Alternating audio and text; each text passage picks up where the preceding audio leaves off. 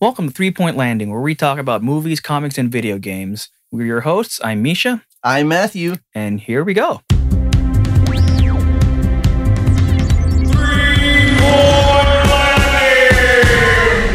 We're here to talk about the movie The Joker. And today we're going to go a little bit into the background of the character, give our thoughts on our favorite Jokers, and then we'll tell you what we think of the movie. Yeah, Misha, you're we're both big ass nerds, but you're the big fan of the Bat mythos, Batman, all that stuff. I mean, I know it's cliche to talk about being a Batman fan in our current pop culture saturated landscape, but that's definitely a character you and whose universe and love. So tell me, what do you think of the Joker, as he's been represented so far in the media?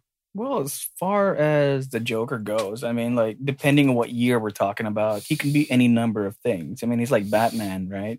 In that, depending on the decade, depending on the audience, depending on what's popular at the time, he could be funny, he could be silly, he could be scary, he could be a terrorist, or in this case, he could just be a guy having a really bad day, in this movie. I mean, he's been around for 79 years at this point, and there's no single villain more identified as being one of Batman's enemies than this guy. I mean, there's just something about the image of a guy who's just always smiling. There's just something sinister about that. I mean, look at that. Last month we had It, right? I mean, there was another killer clown for you, and now we have another one in Joaquin Phoenix's version. You think they're going to ban clowns in America now? I have no idea. But that was a thing for a while, wasn't it? There were police were reporting random clown sightings. Yeah. And kids were people were reporting their kids being endangered by clowns and stuff like that. But anyway, I like to stay back on topic with the Joker. Personally, my reference for the Joker, most other people our age, would be the Jack Nicholson version, from the 1989 Tim Burton Batman films. Yeah, that was great. I mean, essentially he was playing himself, but he was clearly having a good time doing it. And such that he was the guy who headlined the 1989 Batman film, am I right? Absolutely. But, that's something that they had to do at the time because his name was what gave it credibility in the same way that hiring Marlon Brando for Superman did 10 years prior. It's because nobody thought that you could do a serious Batman movie. After the 60s, they thought Batman had to be silly. It had to be bam, pow, all these cartoon colors, all the silly bat names. But Jack Nicholson, he helped legitimize that film. And Michael Keaton was pretty good too as Batman. Yeah, and the thing I like the most about Nicholson's take, which I think is very iconic, is just how smarmy he is and how much of the character is kind of already present before he turns into the Joker after falling into one of the many chemical vats that exist in Gotham I know. that are not, they would solve their crime problem in Gotham if they kept those vats closed. They just put a lid on it. Just put a lid on all the vats. And you know what? Another thing that Gotham has besides chemical vats is skylights. I mean, seriously, every fucking building has a skylight in that city. That leads directly to an open chemical vat. Let's see. Oh, another good one. Another one of my favorite Jokers, of course, is Mark Hamill's Joker on Batman the Animated Series. That is just fantastic. I mean, here was a guy who everybody knew as Luke Skywalker. He's your favorite, good guy, Jedi Knight and all that. And now he is just the scariest version of the Joker that you ever heard. I mean, seriously. Yeah, he's personally like a lot of people, he is my favorite Joker.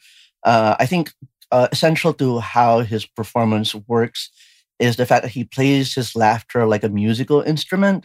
So, there's a lot of I don't want to try to do a Hamill or embarrass myself here, but sometimes he goes a little high and then he goes a little low, and it's and the laugh follows with it. Yep. And it's really, really it's a really compelling performance, one that has allowed him to play the character for I'd say nigh on 27 years. Yeah, he still plays him in random DC animated movies, the occasional animated show.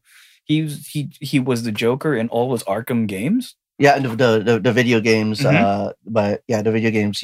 What I like about the video games and the cartoons and all these different Mark Hamill takes is that even if it's the same actor, and even if he brings many of the same tools or instruments to playing the character, they're actually all different versions of the character. Like like the one from the Batman is definitely from the Batman video games is definitely more murderous, more psychotic, Right, more right. rated M for mature, so to speak. Mhm. Whereas the one from the animated series is very Looney Tunesy. I guess you could say that, but I think given the right episode or treatment, the animated one could be just as murderous. Oh yeah, totally. I wasn't saying like Looney Tunesy as a. I wasn't denigrating like the performance or suggesting anything like it was anything less than it is. So much as I'm saying like his performance tradition really like speaks to that sort of like classical animated like quality. No, definitely, definitely. But I think what I like about the Joker, I mean, same as with Batman or even other long-lived characters like James Bond, is that you can have completely different takes on the same character, and they'd all be entirely valid, depending on Mhm. where the audience is coming from. But something I've found is that when it comes to characters like that who've been around forever and they have different takes, audiences or fans rather, they tend to latch onto the first one that they came into contact with, Yeah, that's fair. That's fair. right? Yeah, like I mean, we always have an intimate relationship with like the versions of You have an intimate characters. relationship with the Joker? Well, by intimate, I mean like, I mean you kid, but I really None of mean my like, business, man. you, no, but you kid, but I'm talking about like how these characters can really like get in your head. Right, right. I mean, at the risk of sounding like a little Looney Tunesy myself, Mm-hmm, mm-hmm. like a lot of I too like I don't consider myself as someone who has anarchic impulses or murderous impulses or Mm-hmm. even like insane clown impulses, but a lot of the Joker's worldview as communicated by both Jack Nicholson and Mark Hamill's versions of the characters really like get into my head. And maybe I'm only speaking for myself here, but because I spend a lot of time thinking about the psychology of characters, it's what I'm speaking to about having an intimate relationship with characters. That your first point of contact with the Joker being this or that, like as far as I'm concerned, gets in your head.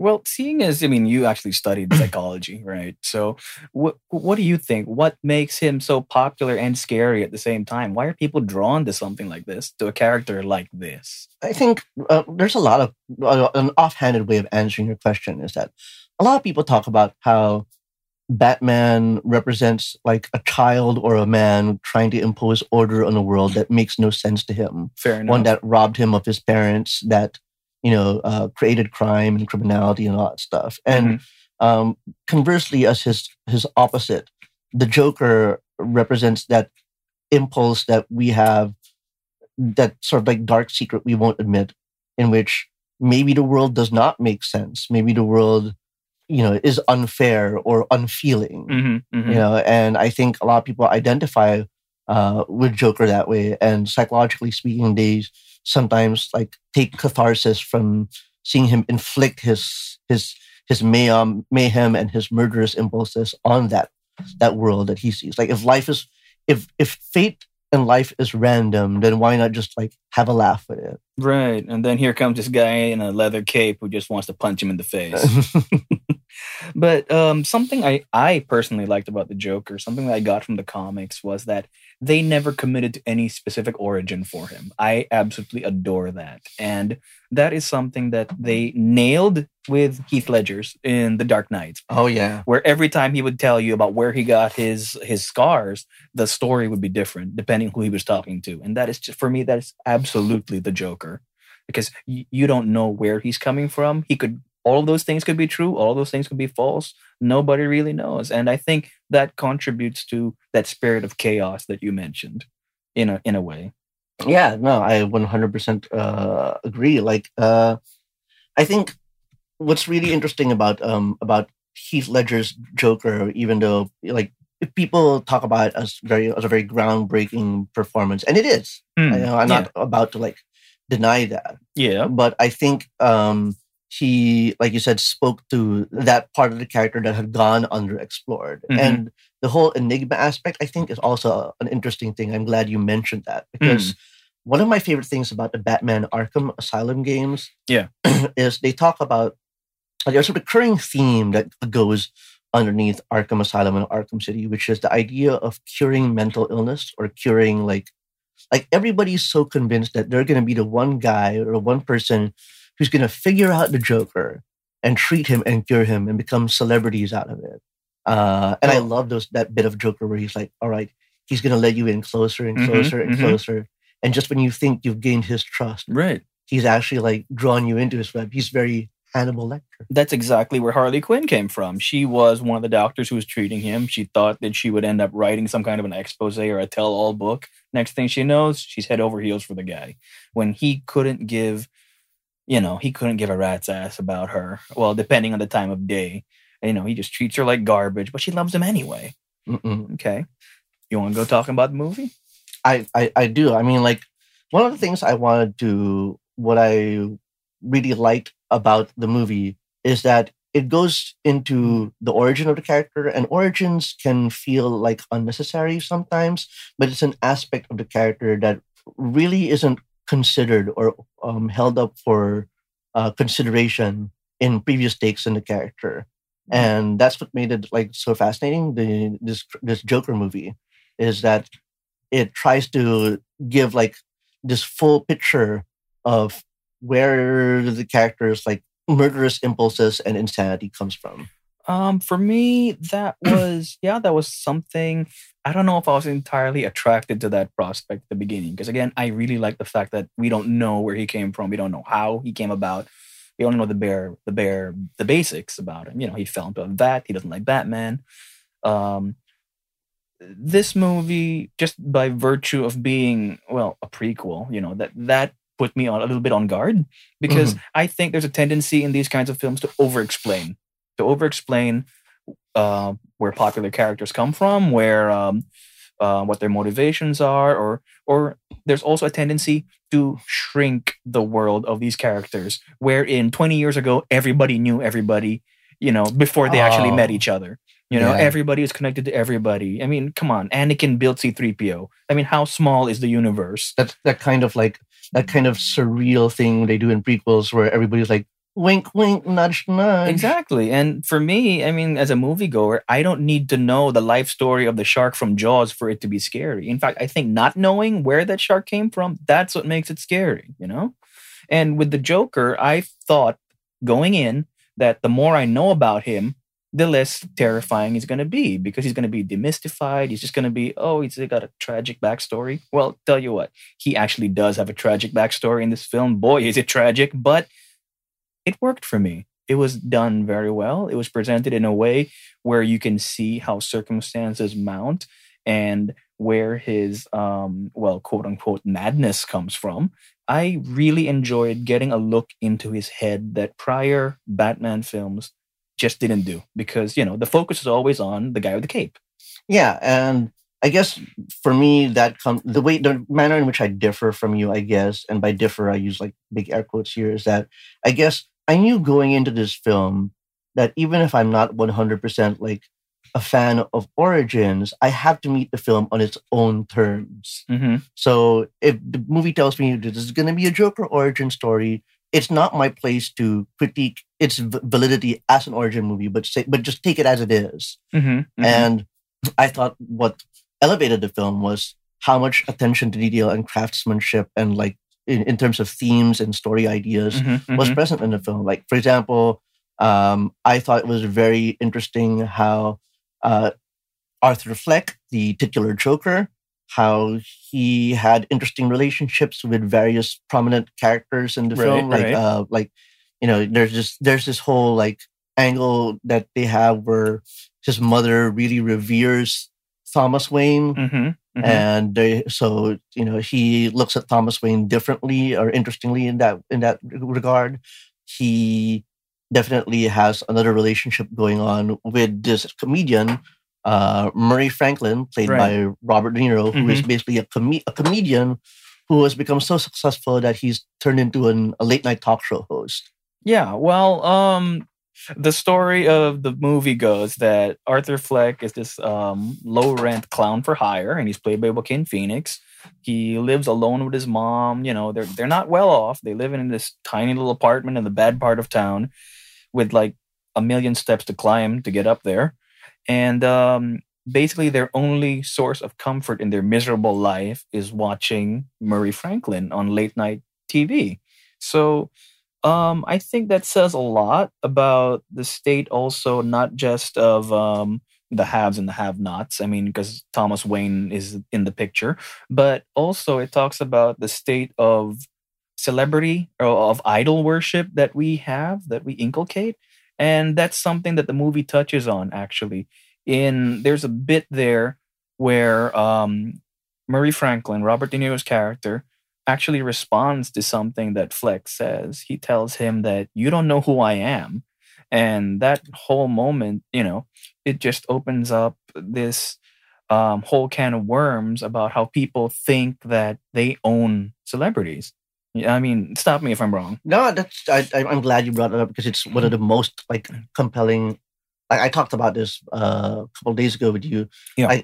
It had me on the edge of my seat when he said that, and the fact that we don't get any definitive answers of where he's from or or what he's seen, it just made the whole remark more tantalizing to me.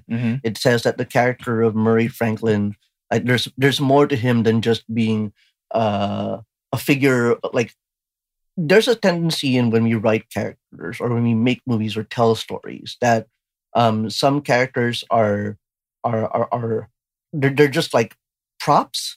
Okay, here's the thing. Like, I was very fascinated by the fact that Arthur Fleck like has a relationship with this young woman who lives in the same apartment as he and his mother. Right. And she, but for all intents and purposes, without really spoiling anything, is that she's not really a character. You know what I mean? Like, you don't really get a sense of what she believes, what she does. No, you don't she's get a sense. she's just the woman next door. Yeah. Like, and that's a thing. And that's a thing that happens in movies. Some characters don't graduate to full characters because it's not relevant or not necessary to the film. But in this case, yeah, Robert De Niro gave that little side character more life and more of an interesting feel or placement in the story than you would have expected, because you expect, he's just a supporting character. But I think that's the rationale of getting someone like Robert De Niro to play him, because you expect Joaquin Phoenix to be amazing, right? Yeah, he's been great in everything. I first became aware of him in Gladiator in 2000. He was just a complete jerk of an emperor in that one. Yeah, as Commodus, right? Right. The man who basically gives Russell Crowe a hard time. Absolutely, before stabbing him in the gut. But spoilers for a 16-year-old movie, everybody. 2000? Spoilers for a 19-year-old movie, everybody. But yeah, I mean, Joaquin Phoenix just owns this movie. I mean, he is the Joker.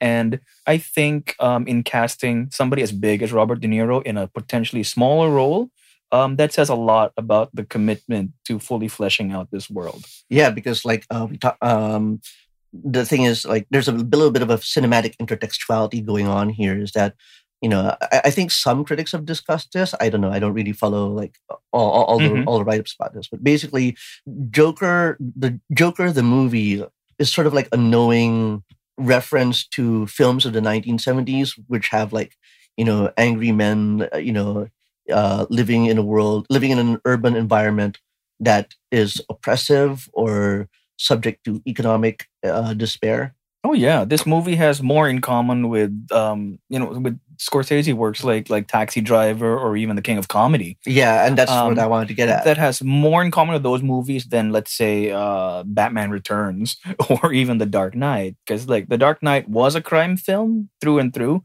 but this is a character study, and that's what makes it fascinating to me. That's also another thing that Robert De Niro brings to the table. He brings that history as somebody that who's been through stuff in those kinds of movies, and to see him here as a character who's made it to the big time, he has every right to be mad at Arthur Fleck for assuming that he knows what kind of person he is. It's almost like, and this is a little bit of a cliche here. It's almost like there's a symbolic passing of the torch going on here. Kind of, because in The King of Comedy, he was a struggling comic, like Arthur in this movie is portrayed to be. He was a struggling comic, and there was somebody that he looked up to. And in this case, there's a little bit of that. Before even the names like sort of reference each other. Like, so in the Joker, his character's name is Murray Franklin, and in Kings of Comedy, he plays a struggling, barely funny comedian named Rupert Pupkin. Right. Rupert Pupkin, Murray Franklin. It's I don't know. That is kind of a stretch. Yeah. Well, like just the fact that it's 4 syllables and a kin at the end is close enough. Okay. It has to be deliberate without being too on the nose. But let's talk a little bit about the controversy behind the film, because there are people who have been saying that this movie is going to incite violence in everyone who watches it. And what's your take? Well, as I've said before, one can express reservations about, a film like this, which, centers around a man who is disturbed, who feels like wronged somehow and is driven to violence, and talk about how this might have a negative influence on people who receive that movie, who receive it. But it's another thing entirely to draw a direct line from movies to actual violence. And I think something we spoke about before is that even if someone were to commit an act of violence at a Joker movie screening or around the time that this film is in theaters, right, that person would have probably wanted to inflict harm on someone, without the movie. I think regardless of whatever they watched on that particular day, they probably would have had it in them to begin with. I mean, I'm not an expert in mental health, and I apologize if I'm offending anybody, honestly. But I watched, years of, let's say, DuckTales. Come on. I mean, I'm not a quadrillionaire who swims through, my money bin, or, you don't watch things like, I don't know, Law and Order. I mean, and you don't watch shows like that and then suddenly walk away with a working knowledge of the American legal system. I mean, these are things that you have to, I don't want to say aspire to, but these are things that you have to consciously want. These are things that you have to go in with. And if it's something that you want to do, then it doesn't matter what you're watching. You're going to do it anyway. Yeah. I mean, like, the thing is, someone who's done a lot of work writing about media effects in psychology, it's already been debunked for a long time. The supposed direct line between violent media and violent actions. Right. This is not to suggest that violent media does not have any effect at all. Like, definitely, it gives. How should I say this? It reinforces ideas that are already there to some degree. But if anything, the one thing that I'm more concerned about with the film Joker is how, like any other movie, it can reinforce and codify certain ideas that might not be right, might not be appropriate. For example, I think Arthur Fleck's descent into madness is well documented, but it definitely gave me pause for concern when he's getting ready to embark on a life of violence, and he declares like, "Oh, I'm off my medication now." Ah, yes. And I'm like, okay, while it's true that medication can help many, mentally struggling individuals to deal with the problems that they have, I think it's a mistake to suggest that taking them off them, leading to like abnormal or deviant or violent behavior, is not a good look. That's fair. And as far as painting people with mental health issues in a negative light, I can see where that would be a cause for concern. But as for inciting people to actual violence, to the point that they've had to apparently beef up security in some locations in the States, they've had to ban Joker cosplayers from attending screenings. Oh, yikes, really? I'm not even kidding. And they actually banned cast interviews at the Hollywood premiere the other day because they just were sick of having to answer these questions about whether or not the film will incite people to, go on a mass shooting. This is like when they ask female actresses, how do you balance, like, how do you do work-life balance? Yeah. How do you have it all? How do you have it all? Yeah. No, you're like, and it's funny to me because I think a couple of days, or was it last night, somebody said, oh, the Joker Hollywood premiere went off without a hitch. Yep. No one brought a gun there, Mm-hmm. and shot up some people. And while I'm glad that happened, and I'm glad the fact that they had to be called out, that's kind of scary. Well, it's reassuring to know that wasn't a thing that's going to happen. But at the same time, I'm also like, for all these conversations about angry incel, the angry white male culture supposedly like floating around there. And they're worried that these kinds of people are going to shoot up a Joker screening. Right. And I'm like, first of all, those people don't target, they don't target screenings in Hollywood premieres. They target Walmarts and synagogues and mosques. I'm not even going to claim to understand what goes on in the minds of that kind of person. But as far as I'm concerned, over the course of 3 movies, John Wick killed 200-300 people, and he made it look a whole lot cooler than this movie does. So if there's anyone who should be put on notice, it should be the purveyors of that kind of violence. Maybe those films actually go out of their way to make violence look cool. This one does not, and that's something that I actually appreciated. This one does not in any way make excuses for its lead character. It doesn't glorify the Joker. It doesn't make him out to be some kind of a misunderstood saint.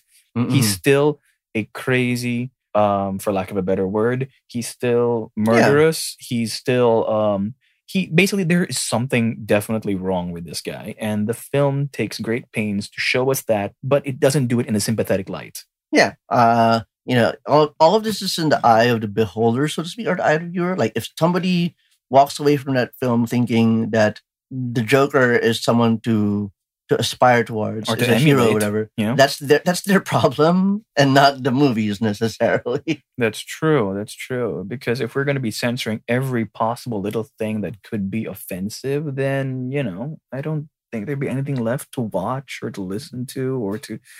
I'm not saying that it's impossible to make media that doesn't offend, but I'm saying that with a character of this type who is inherently unstable, I think you kind of know what you're getting into when you go in. Right? Yeah.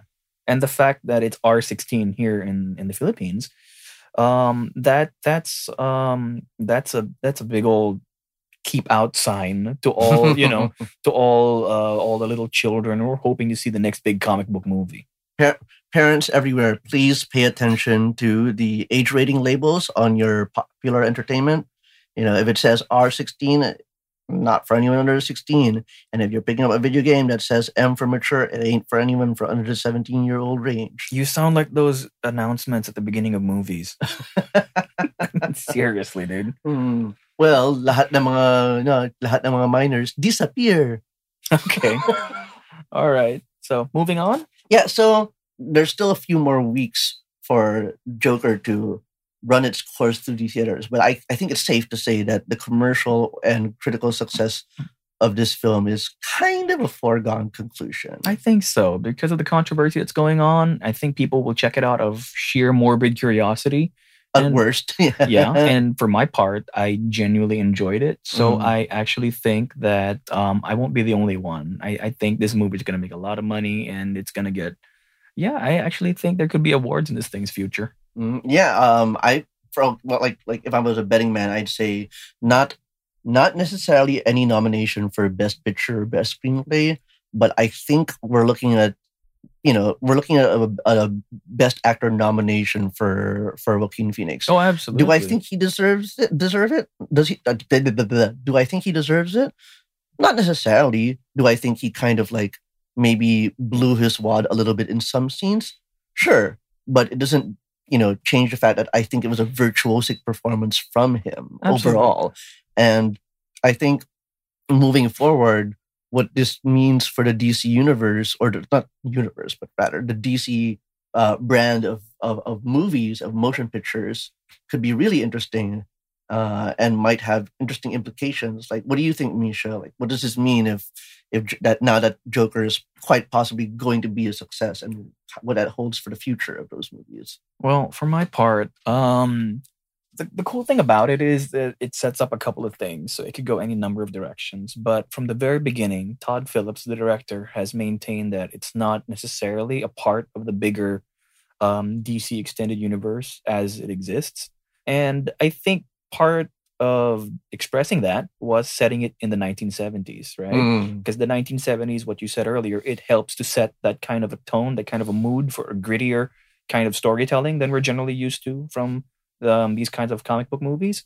Because even if Zack Snyder went dark and brooding with his movies, right, they weren't necessarily gritty. They were still glossy on some level. They were still all about the big money shot and the big special effects and the big action scenes. This one is about the nitty gritty of what would actually drive a man insane. This is something that we genuinely haven't really seen in this genre before. And I think that whatever direction they decide to go from this point, I would be very interested in seeing it, because we all know that they're making a new Batman film with Twilight guy, with Robert Pattinson. And I'm sorry, and maybe in a year's time, I won't be calling him Twilight guy anymore. He might impress us. We don't know. I think that's the point. I mean, everybody will tell you that. Everybody who's been following Pattinson's career, the few of them, will tell you that he's actually done a lot to sort of like display his thespic range. Right. And, we can talk all the live long day about how great he was in this movie or that movie, but these aren't necessarily star-making turns or career-defining moments. Right. And if his turn as Batman is successful, that's when the label of Twilight guy will fully fade away. I'd hazard. I think he's been doing a pretty decent job in trying to distance himself from that role, because even depending who you ask, he wasn't entirely happy with how that played out or the attention that it engendered. But the impression I get is that he's very candid about what that character or what that role meant, the paycheck of it. Yeah, exactly. And rather than try to, because what many other actors would do is they would, like, after a few years, start shit talking. Right. But this guy from the very beginning, he made no bones about it. Yeah, and instead focus on what truly matters, which is like not necessarily distancing himself from the Twilight character, but more like focusing on the future and forging a new professional direction. But as far as like a little off topic, I think it's all good. But as far as connecting this film to the greater universe at large, I mean, assuming that he's going to play a different kind of Batman than, let's say, what Ben Affleck was trying to do, or never got to do, depending who you ask. I don't know. I mean, I am fascinated to see where this Joker goes in terms of being a Bat villain. But given Joaquin Phoenix's age and the setting of the film, he would be around, I don't know, 60 years old by the time Batman is old enough to punch him in the face. And that movie would still have to be set in the 90s to be anywhere near, where this film is set. But, that's the cool thing about it, about Joker, is that they can do literally anything they want with it at this point. And I'm actually looking forward to seeing that. Something that's interesting is starting with Shazam and this film. They've said, Warner Brothers has said that the films aren't necessarily interconnected anymore, which I think is a good thing and a bad thing. It's a good thing in that they won't be forced to make everything line up. I mean, I think that's part of the problem of what happened with Justice League, in that it was too much and too fast, because they really wanted to get their interconnected universe going. Yeah, it was very. It was like, I wouldn't call it a mistake, but it's a very inorganic approach the way they handled it. Actually, I don't think that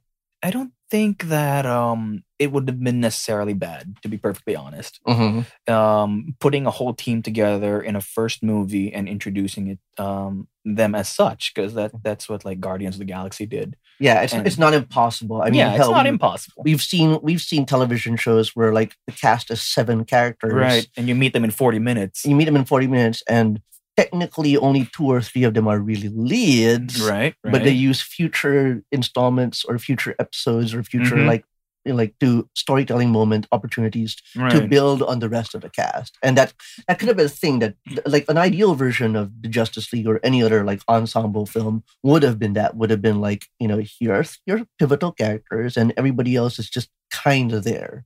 That's fair. But yeah, so as if you ask me, honestly, as much as I would love to see Joaquin Phoenix as the Joker going toe to toe with Batman, Superman, the rest of the Justice League, or any of those guys, I don't feel that he necessarily has to, but it would be fun to see. It really would be if they were able to do that. In fact, the next Wonder Woman is set in 1984, so who knows what could happen, right? Yeah. Honestly, what I'm interested in finding out is whether the Joker and maybe even Birds of Prey, the emancipation of one Harley Quinn, I believe Right. is the full title, Mm-hmm. whether they will establish a creative blueprint of future films that are isolated or exist within their own unique eras. Like, who knows? Maybe we'll see a Riddler movie set in the 1980s, or Right. maybe we'll see an Atom movie set in the 90s or something, like that kind of thing. Like, will that be rather than having individual films that aspire towards a coherent continuity, just create individual films to the best of their ability and worry about whether or not there'll ever be a chance to link them together later. I think that's fair because to be perfectly honest, I think that this one being set in the 70s and doing its own thing and not having any other super characters and having that plausible deniability that there are even any other super characters at all, that opens the door to a lot more different kinds of stories that they could tell. In fact, as far as telling different kinds of stories goes, I think that this blows the lid wide open on what they can do, who they can feature, and how they can feature them. Because as much as we love the interconnected universe format of, say, the Marvel films, it kind of handcuffs you in a way with regards to the stories you can tell. It's like, and you can see that even in some of the Marvel movies and the Marvel Absolutely, shows. It's like, how are they getting away with this when that guy has Thor's number on his cell phone, right? I mean, how did Winter Soldier happen when Cap could just call the Avengers to back him up? But this one with Joker, it shows us that you can have a good, successful comic book movie that doesn't necessarily rely on callbacks, connections, or even setups for sequels. You can have a good standalone film that does its own thing in its own way, and it still comes off brilliantly. I think that's a note to end on. Okay, so that was our first episode of 3 Point Landing. Big shout out to the folks at Big Baby Studios. Thank you for having us. Hopefully, this is the first of many episodes. I'm Misha. I'm Matthew. And tune in next time for 3 Point Landing, where we talk about more geeky stuff. I have no idea what I'm doing.